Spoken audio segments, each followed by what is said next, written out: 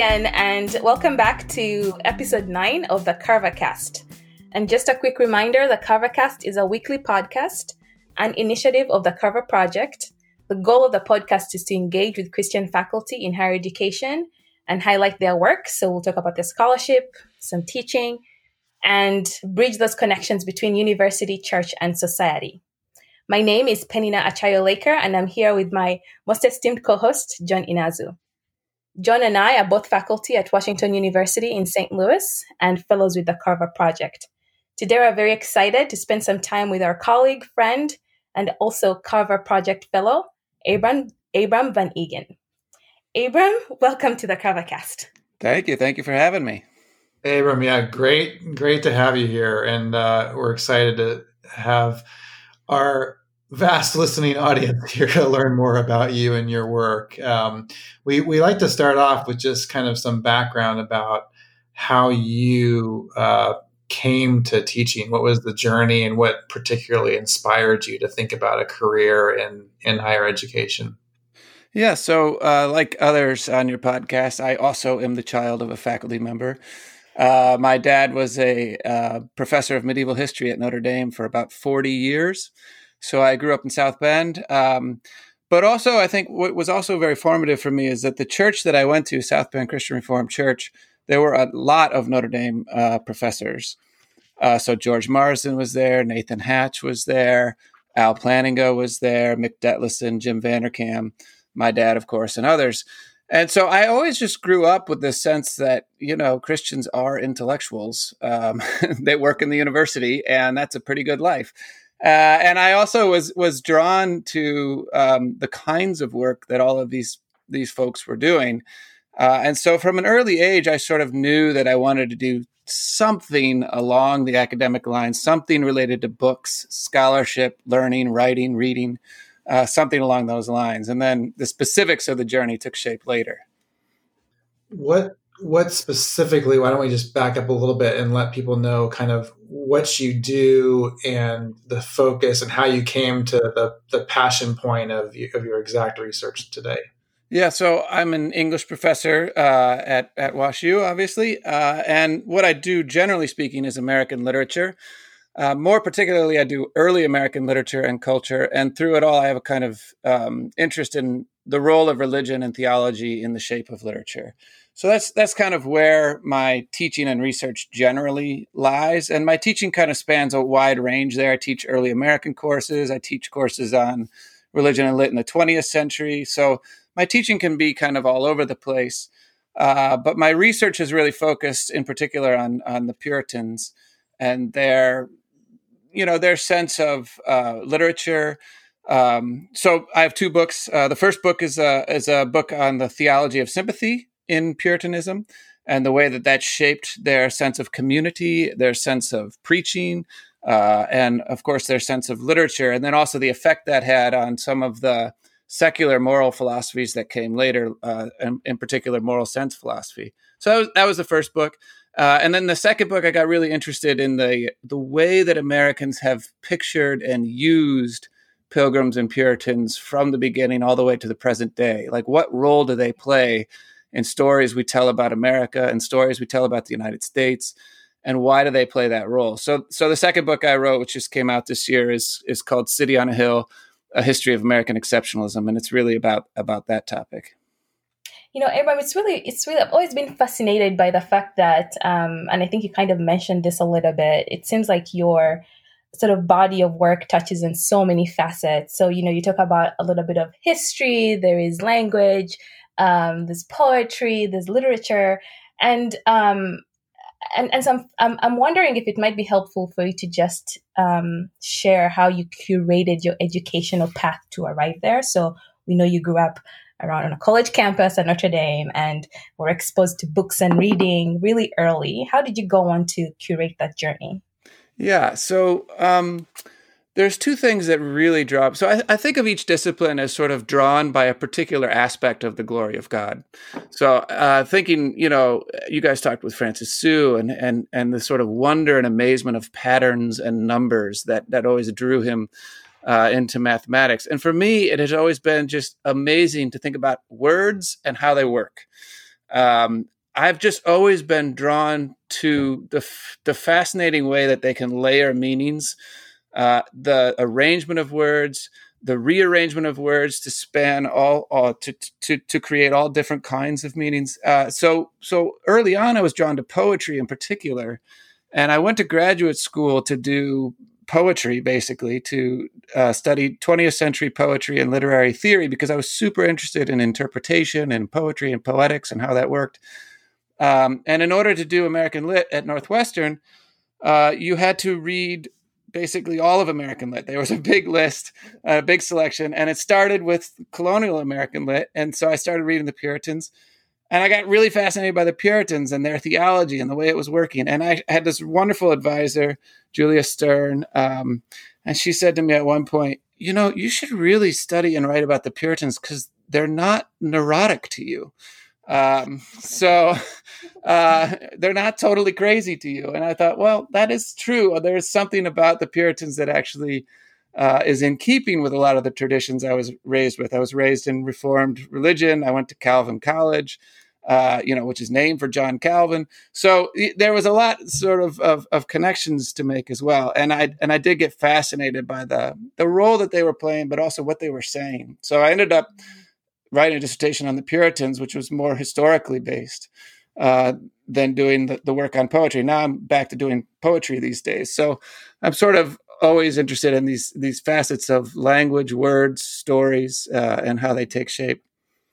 And is there one area or form of writing that you find you're most passionate about, or do you really just sort of move easily in between all different forms? I find that I'm most passionate about whatever I'm doing most recently.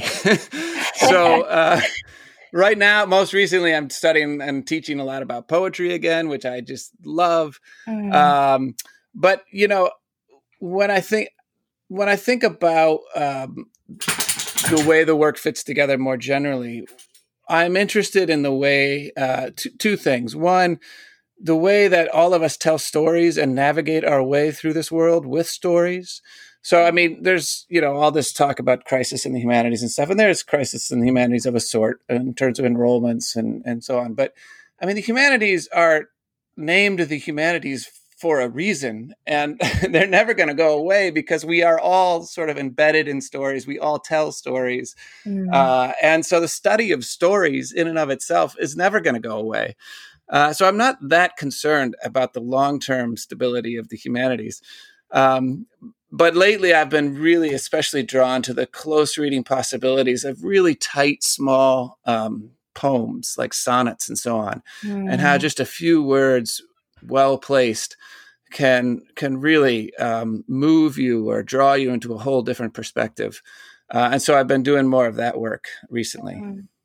I always find with poetry, there is this sense of rhythm. So the few times I've had a chance to hear you read a poem, I'm always like drawn in just by the pacing and the tonality of how you're reading the poem, and this idea of slowing down and paying attention to words and really listening to them and making sense of them.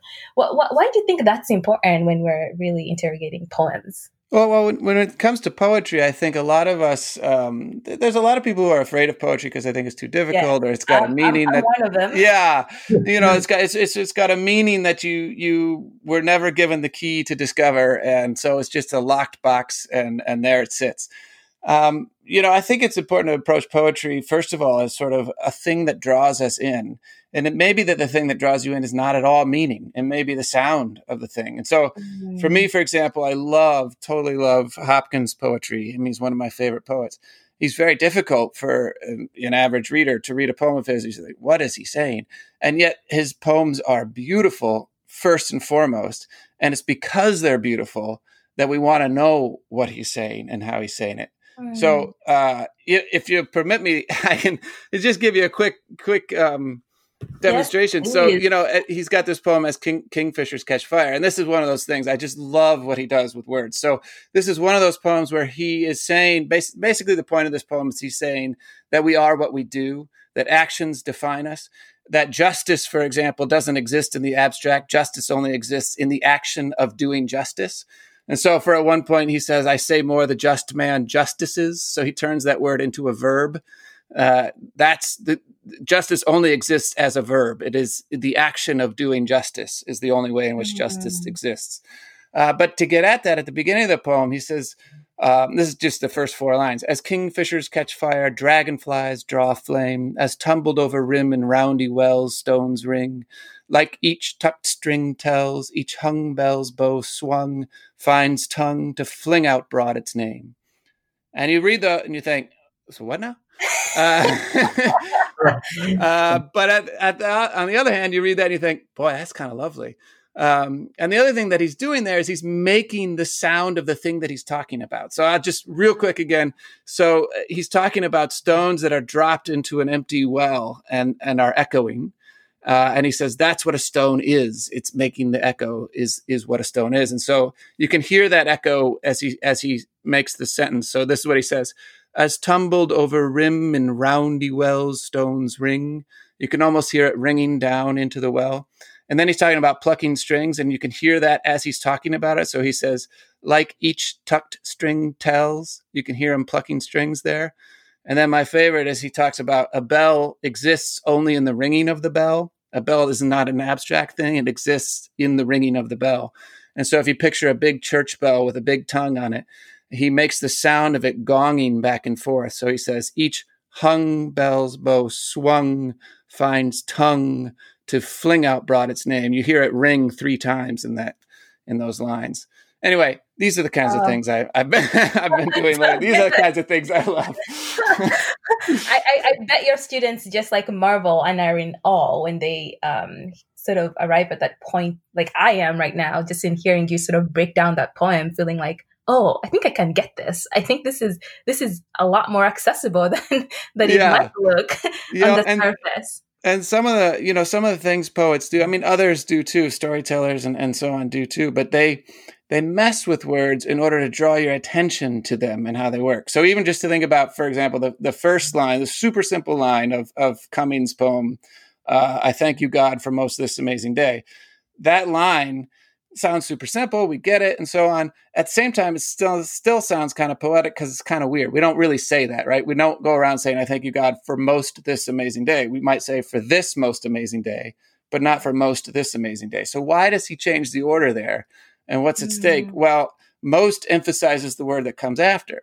And so when he says, I thank you, God, for most this amazing day, he is in the first line of that poem bringing you to focus on the word this and the presentness of this day. It's this particular day that's so amazing. It's most this, right?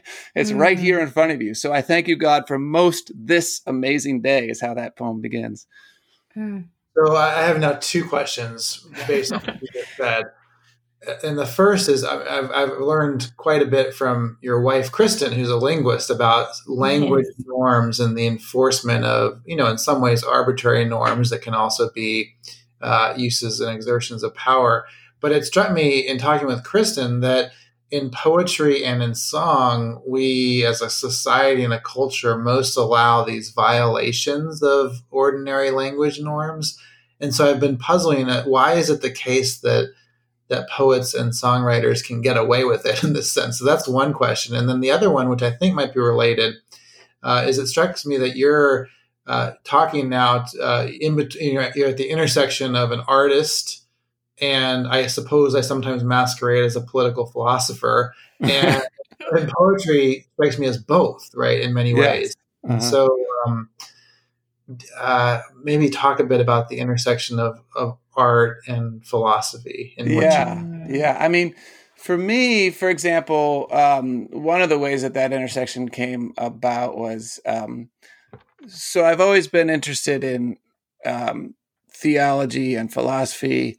I was a philosophy major in college. And the question is, okay, well, why not just philosophy? Why poetry in addition to philosophy? I mean, if philosophy can give you the propositions, if philosophy can teach you what you need to know, why do you need poetry at all?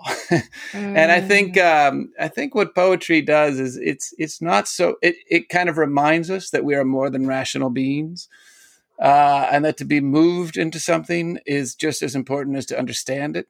But even to understand it requires oftentimes being moved by something. And so I think I think one of the things that poetry is very good at is both testing philosophical ideas, but also moving us either to accept them or to challenge them by rephrasing them and challenging even the sort of propositional structure of words and language and syntax. That's really interesting. Could you maybe also talk a little bit about this? You have a new podcast called Poetry for All. And I'm struck by the fact that, one, you get to actually read poems on this podcast. And so as a listener, whether I'm on my walk or morning jog, like I'm listening to you read a poem, but then you also take some time to sort of break it down or attach meaning to it. And it's, I think, also like a really nice way to give people access to poetry, because I think we've talked about how sometimes, poems can feel very intimidating. But when I hear you talk about how that there's so many ways to get into understanding a poem, that even just something as simple as like the tone of the poem can be a way for you to access the poem. I feel like this podcast is one step to doing that. So would you talk a little bit about that? Yeah. So I think there's two things behind that podcast. And it's kind of funny to be talking so much about poetry because so much of my research has not been about poetry. I mean, so much of my writing and research has basically been a form of history. And so it is actually very fun for me to get back to poetry, which was one of my first loves. And this podcast is really meant for a broad audience. It's meant for the people who are afraid of poetry. It's meant for the people who always thought that's not for me. And so we read a poem and we just kind of talk about how it works and what we love about it and why we think it's great. And then we read the poem again, and it's a short 15-minute thing. And one of the things about that podcast that I love, and it's part of what I love about teaching in general, but also I think part of what I have been trying to work my way into as a scholar, is that it's a way of reaching those who are not already invested in the subject or the discipline or the major. So my favorite classes to teach and my favorite kind of work to do is to try to bring the importance of the humanities or of English or of poetry or whatever to people who don't typically, who are not English majors, who don't typically read poems, who don't typically think about the humanities. And I think that sort of every discipline needs its translator, and English has plenty. Every discipline has plenty. And I'm not sure I'll ever be that good at it, but it is one of the things that I aspire to do and to be, is someone who can actually bring what we're doing in the humanities to people who never think about the humanities at all. So I have another question about poetry and poetic interpretation. And how do you guard against poem and how do you guard against poetic interpretation collapsing into relativism, or how do you adjudicate what is a good and bad poem or what is a good and bad interpretation of a poem? And this is on my mind. I kind of hesitate to confess this, but in my COVID coping moment, I've returned to a bunch of 80s music and beyond, and I stumbled upon the long lost 80s glam rock bands like Poison. And when I listen to some of the music, it just doesn't make any sense. And I realize I never did that, right? And I was wrong in my childhood. And but so surely there has to be a way to say that's nonsense, or that's good, or that's bad. But how do we? Yes. I think that one of the things that haunts the humanities is the sense that all you do is read a text and say whatever you want about it. And that's just not true. And so there's a couple of things. So basically the root of it is persuasion. Have I persuaded you that this is a good reading of the poem? If I haven't persuaded you, then I haven't persuaded you. But then the question becomes, well, how do you persuade someone that this is a good reading of a poem or a story or a novel or whatever we're looking at? And it turns out that we do have things we call evidence. And the evidence is the words themselves, the text. Are you actually using the text and saying about the text things that make sense of the text and help us understand the text itself? And so, I mean, I sit as a reviewer. I review scholarly articles for journals. I review manuscripts for presses. And if they don't convince me because they haven't used enough textual evidence, or they're saying things about the text without quoting the text, without showing me how the text is actually working, without actually using the thing we call evidence, then I say this is no good. This is you're making things up. And so we are always checking each other. And, especially as a lot of early American work is also a kind of historicist method, and mine is definitely that too. And so a lot of us, myself included, go to archives as well. And what we find at archives is more text, more evidence, quotes, letters. And so these are the things we bring forward and say, this is the reason why I think you should read the text this way, because here's all this textual evidence to convince you. Abram, thank you so much for sharing a lot on your passion with poetry. And I'm so glad you're sort of tapping into that now even more. But I'd like to take you back a few steps to your research and your research on early American literature and religion. And I've always been fascinated hearing you talk about the Puritans and just even like finding ways to recontextualize it for today and why it's important that we look to history. So why is it important for us to look back to the Puritans and to American literature and history today? Yeah. I mean, I think the second book, the one that just came out, is very much about the fact that we have always done that. That in American culture, there's so many stories that are based upon the Pilgrims coming here. And some of these stories are quite troubling because of what they don't account for or don't discuss, or why they look to the Pilgrims and not to others in order to write stories about America. And oftentimes, stories about the Pilgrims and the Puritans will get things wrong about them. And so I think what's important to realize is that we use narratives of the past in order to orient ourselves in the present. And so we're always telling these kinds of stories. The history does not go away. And that's why it's important to get history right. And so in my first book, it was very much bent on understanding the 17th century Puritans in their own light, in their own words, in their own culture and context. And in particular, I was interested in, I came to them thinking of them the way that they have been caricatured as sort of very intellectual, very rigorous, very unemotional, very stern sorts of beings. But as I was reading their texts, I kept coming across all kinds of emotional outpourings. And so I was very curious as to why those were there and what they were doing. And the more you look into it, the more you realize that Puritanism, for all of its creeds and catechisms, its logic, its theology, is very much a religion of the heart. And I was very interested in particular in the way that shaped their sense of community.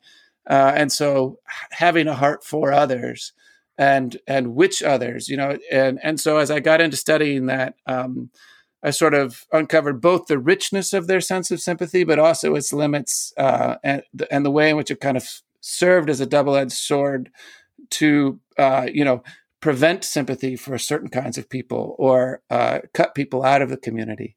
And so I was very interested in the role of sympathy and trying to write a kind of prehistory, because a lot of people trace back the idea of sympathy to 18th century moral sense philosophy. And here it already was in 17th century Calvinist theology. So I wanted to do that kind of prehistory of sympathy there. This raises a puzzle for me, though, because a moment ago we were talking about how the account of poetry depends upon persuasion. And really, history works in similar ways, evidentiary persuasion and narrative accounts. But all of those also depend upon the baseline receptivity of the hearer and the subjective biases that audiences bring to being persuaded. And certainly in your current book especially, you've waded into some vast and current controversies about how we understand American history. And so much of that is informed by the subjective biases of people who are already predisposed to hear a certain account. So how do you struggle through that challenge? It is a struggle, I will say. I think there's no shortage of people who want to believe what they want to believe about the past. And if a historian comes along and says, but actually, they say, well, you have your truth, I have mine, or whatever, right? They discount it. I think part of a larger problem is, how do you trust expertise? I think that's a larger issue going on.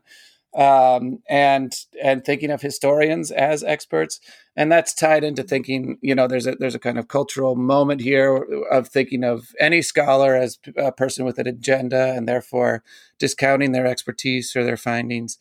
And so there's all kinds of things that have to be navigated. I could put the information out there, and I try to reach out and persuade people of what I know to be true. But, and I also try to listen. But at the end of the day, it's not up to me. I mean, at the end of the day, whether I've persuaded someone or not is not ultimately under my control. And so I just simply do the work and leave it in other hands.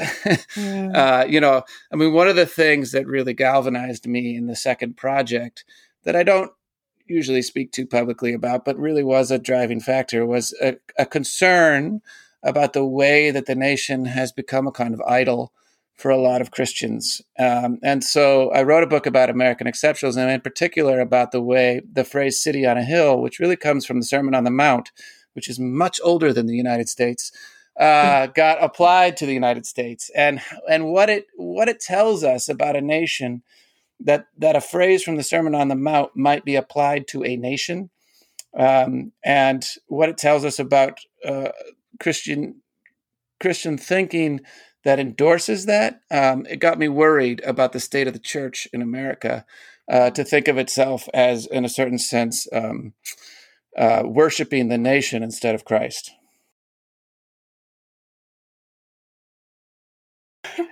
There's a lot there to unpack. Yeah. Something you said earlier about your inability to control what the viewer or the listener takes away from a body of work resonates with a lot of what we do in design. So when we create messages or pieces of communication, whereas I think we're aware that we are in that moment holding a lot of power and responsibility to either persuade or convince or educate, we also realize the limitation that comes with how it might be interpreted. And so I was thinking about what are some general, broad strokes that someone might want to consider if they were to attempt to get a sense of understanding of history and sort of attempt to maybe craft a narrative or a way to understand some of these complex ideas. What would you suggest an approach they might take to doing that? Bearing in mind, maybe they're not an academic, but just a layperson. Yeah, right. I mean, I think it's important to one of the things we teach a lot of in the humanities is how to assess your sources. Which sources to trust and why. And so if you've got a book about the American Revolution that has 7 footnotes in it, it may not be the most accurate account of the American Revolution, and it may not actually have the evidence that the rest of us think is necessary. On the other hand, of course, we can't expect every lay reader to read a book with 80 pages of footnotes. Right. And so there has to be a kind of balance there. And that's why I think it is important to find folks who are doing the important work of being accurate, but also translating to a broader audience. But I think that it's a matter of doing due diligence as to where is this person coming from. And so, and what is the evidence they're actually using to back up their points? And can I actually find some of that evidence myself? And so, for example, if you see Poe quotes from the founders, which you'll see in a lot of books, it's actually super easy to go check. You put that quote in Google, and it turns out that almost all of the founders' writings are available online, and you can see whether it's been pulled out of context. It's not that hard. And so you could do a little of the basic sort of historical work yourself without being a historian. I wonder if we can go back to your own experience. And I was thinking, you grew up at Notre Dame, went to college at Calvin, 2 very Christian places, and then graduate school at Northwestern, and now teaching at WashU, 2 places that are not Christian in any sense. And so what has been your experience as a Christian graduate student and now faculty member in places that are not Christian, and how have you navigated that challenge? Yeah, I mean, I think for me, there was never a chance or an option to hide so much. When you go to a place named for a 16th century reformer, and that's on your CV, and you're applying to grad school and you're applying for jobs, it's kind of hard not to think something about my background, and so for me, I never really tried to hide. And I never really needed to. I mean, I have been fortunate, I guess, or not. I mean, I don't know how broadly this is true, but for me at Northwestern, I first taught at Trinity University in San Antonio, here at WashU in St. Louis. I mean, nobody has come after me. Nobody's cared. Nobody has, it's not been a problem. And if anything, I think that the sort of now 30-year-old postmodernism of the humanities has made it all the more acceptable to be religious within the humanities, just because everybody's coming from their own perspective, and that's part of the point of postmodernism. And so you can't sort of say, well, your religious background's not accepted here. And the other thing that's happened is, of course, there's been a huge movement towards re-understanding religion and religious believers and religious practitioners in a whole bunch of humanities fields, philosophy, English, history, and so forth. It's come under one general name called post-secularism, but it goes by secular studies and so on. So it goes by a lot of different names. But the gist of it is we can't treat religion as a mask for something else. And genuine religious people are all around us. And one of the things that sort of galvanized this movement was 9/11, when all the sort of regular Enlightenment secularization narratives seemed to be thrown out the window. And we were reminded that very religious people still very much exist all over the world, and maybe we should understand them. And so, I think in the universities today, at least where I have been, there's just, people are interested, people are curious, people are friendly. There's no animosity towards my faith, at least among the colleagues that I have known. It's interesting. You mentioned 9/11. We're recording this on the 19th. I know. Yes. Yeah. 9/11. One of the things that strikes me just sort of scrolling through reflections on this day is how everything you said makes sense to me. And yet so much of the liturgical remembrances are deliberately framed in a non-transcendent way. So we remember this solemn day, or we come together, but they don't actually pull to, they're more of the thoughts than the prayers, for example, right? Yeah. And how do we think about that dimension of what we've experienced since 9/11? Yeah, I mean, that's getting into a larger question about how national leaders can frame for a pluralist nation, memorials, remembrances, and profound thoughts. And so, I think there's a lot to be said one way or the other, but I think it doesn't seem wrong to me for a nation to frame things, at least in a non-transcendent way, but in ways that make possible people's own transcendent understandings and remembrances of an event. That doesn't seem necessarily wrong to me.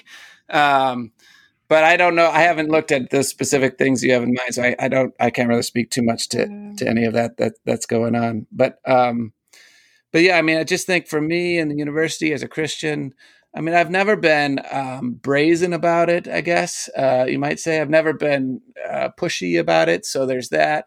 I have deep respect for my secular colleagues, and I try to show that. And I think that the main tensions for me are all internal rather than external, which is to say, I do find it difficult to be a Christian in academia only because what Christianity teaches me and what academia wants from me are not necessarily the same thing.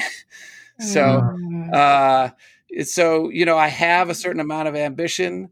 I have a certain, one of the things when I first went into academia, I had this strange thought that, I want to demonstrate that Christians can be excellent at anything, including intellectual work. That was not a good thought for a couple of different reasons. First of all, there are already excellent Christians all over the academy. So I am not needed in that sense. I don't need to be a hero, and it was good to discover that I am not needed in that regard. But the other thing is that it does give you this sort of hero complex that is also actually operating precisely on the conditions that you maybe should be challenging, which is getting ahead, getting prestige, getting honors, and basically assessing the worth of what you do on the basis of those things. And I think that's a dangerous road to go down, and also very difficult to avoid. And so I have tried, and I'm just preaching to myself here, but I do try to do the very best work that I can, scholarship, writing, and teaching, and service and engagement with students and so forth. And at the same time, try to just leave the outcome of all of that in God's hands, because it's really not up to me what happens to it. And the worth of it is not measured by those things, by glitter on the counter, awards and whatnot. And so, and I find this doubly difficult when you begin to enter into any attempt to bring things to a broader audience, because so much of that asks of you, requires of you, self-promotion, on social media and other things. And, I'm from a tradition that views self-promotion very skeptically. The tradition I come from is all about self-denial, not self-promotion. And so I have found this ongoing internal tension about how to be in academia, how to strive for excellence, and how to not care really about the outcome of it. That's a kind of ongoing tension that I struggle with. Well, since you brought up self-promotion, I'm going to end our time together with a quote from my own book. I saw that coming. Incredibly crass of me, except that Tim Keller wrote this line, so I'm actually just promoting him. But it does. I was thinking of this line as we were talking today, and I want to close here because it relates to what you've shared with us. It relates to poetry. It relates to narrative, and I think in a way that really reinforces the importance of the work we're all doing, but particularly the work that you do at the intersection of narrative and poetry. So Tim writes, we chose stories knowing that narrative provides a kind of surplus of meaning, revealing and enriching our understanding in ways that a list of propositions, however clear, cannot. The writer Flannery O'Connor put it this way: a story is a way to say something that can't be said any other way, and it takes every word in the story to say what the meaning is. You tell a story because a statement would be inadequate. And as I listened to you in our time together, it was a great reminder of why this is also important to, as you said earlier, to us as human beings, as well as scholars. So thank you so much for joining us and being with us. Well, thank you. Yeah. Thank you for having me. Yeah. And John, you read that quote really well. I just felt like, you were exuding some of Abrams, poetic. Thank you so much, right. Abram. For Thank you both. It's lovely to be here.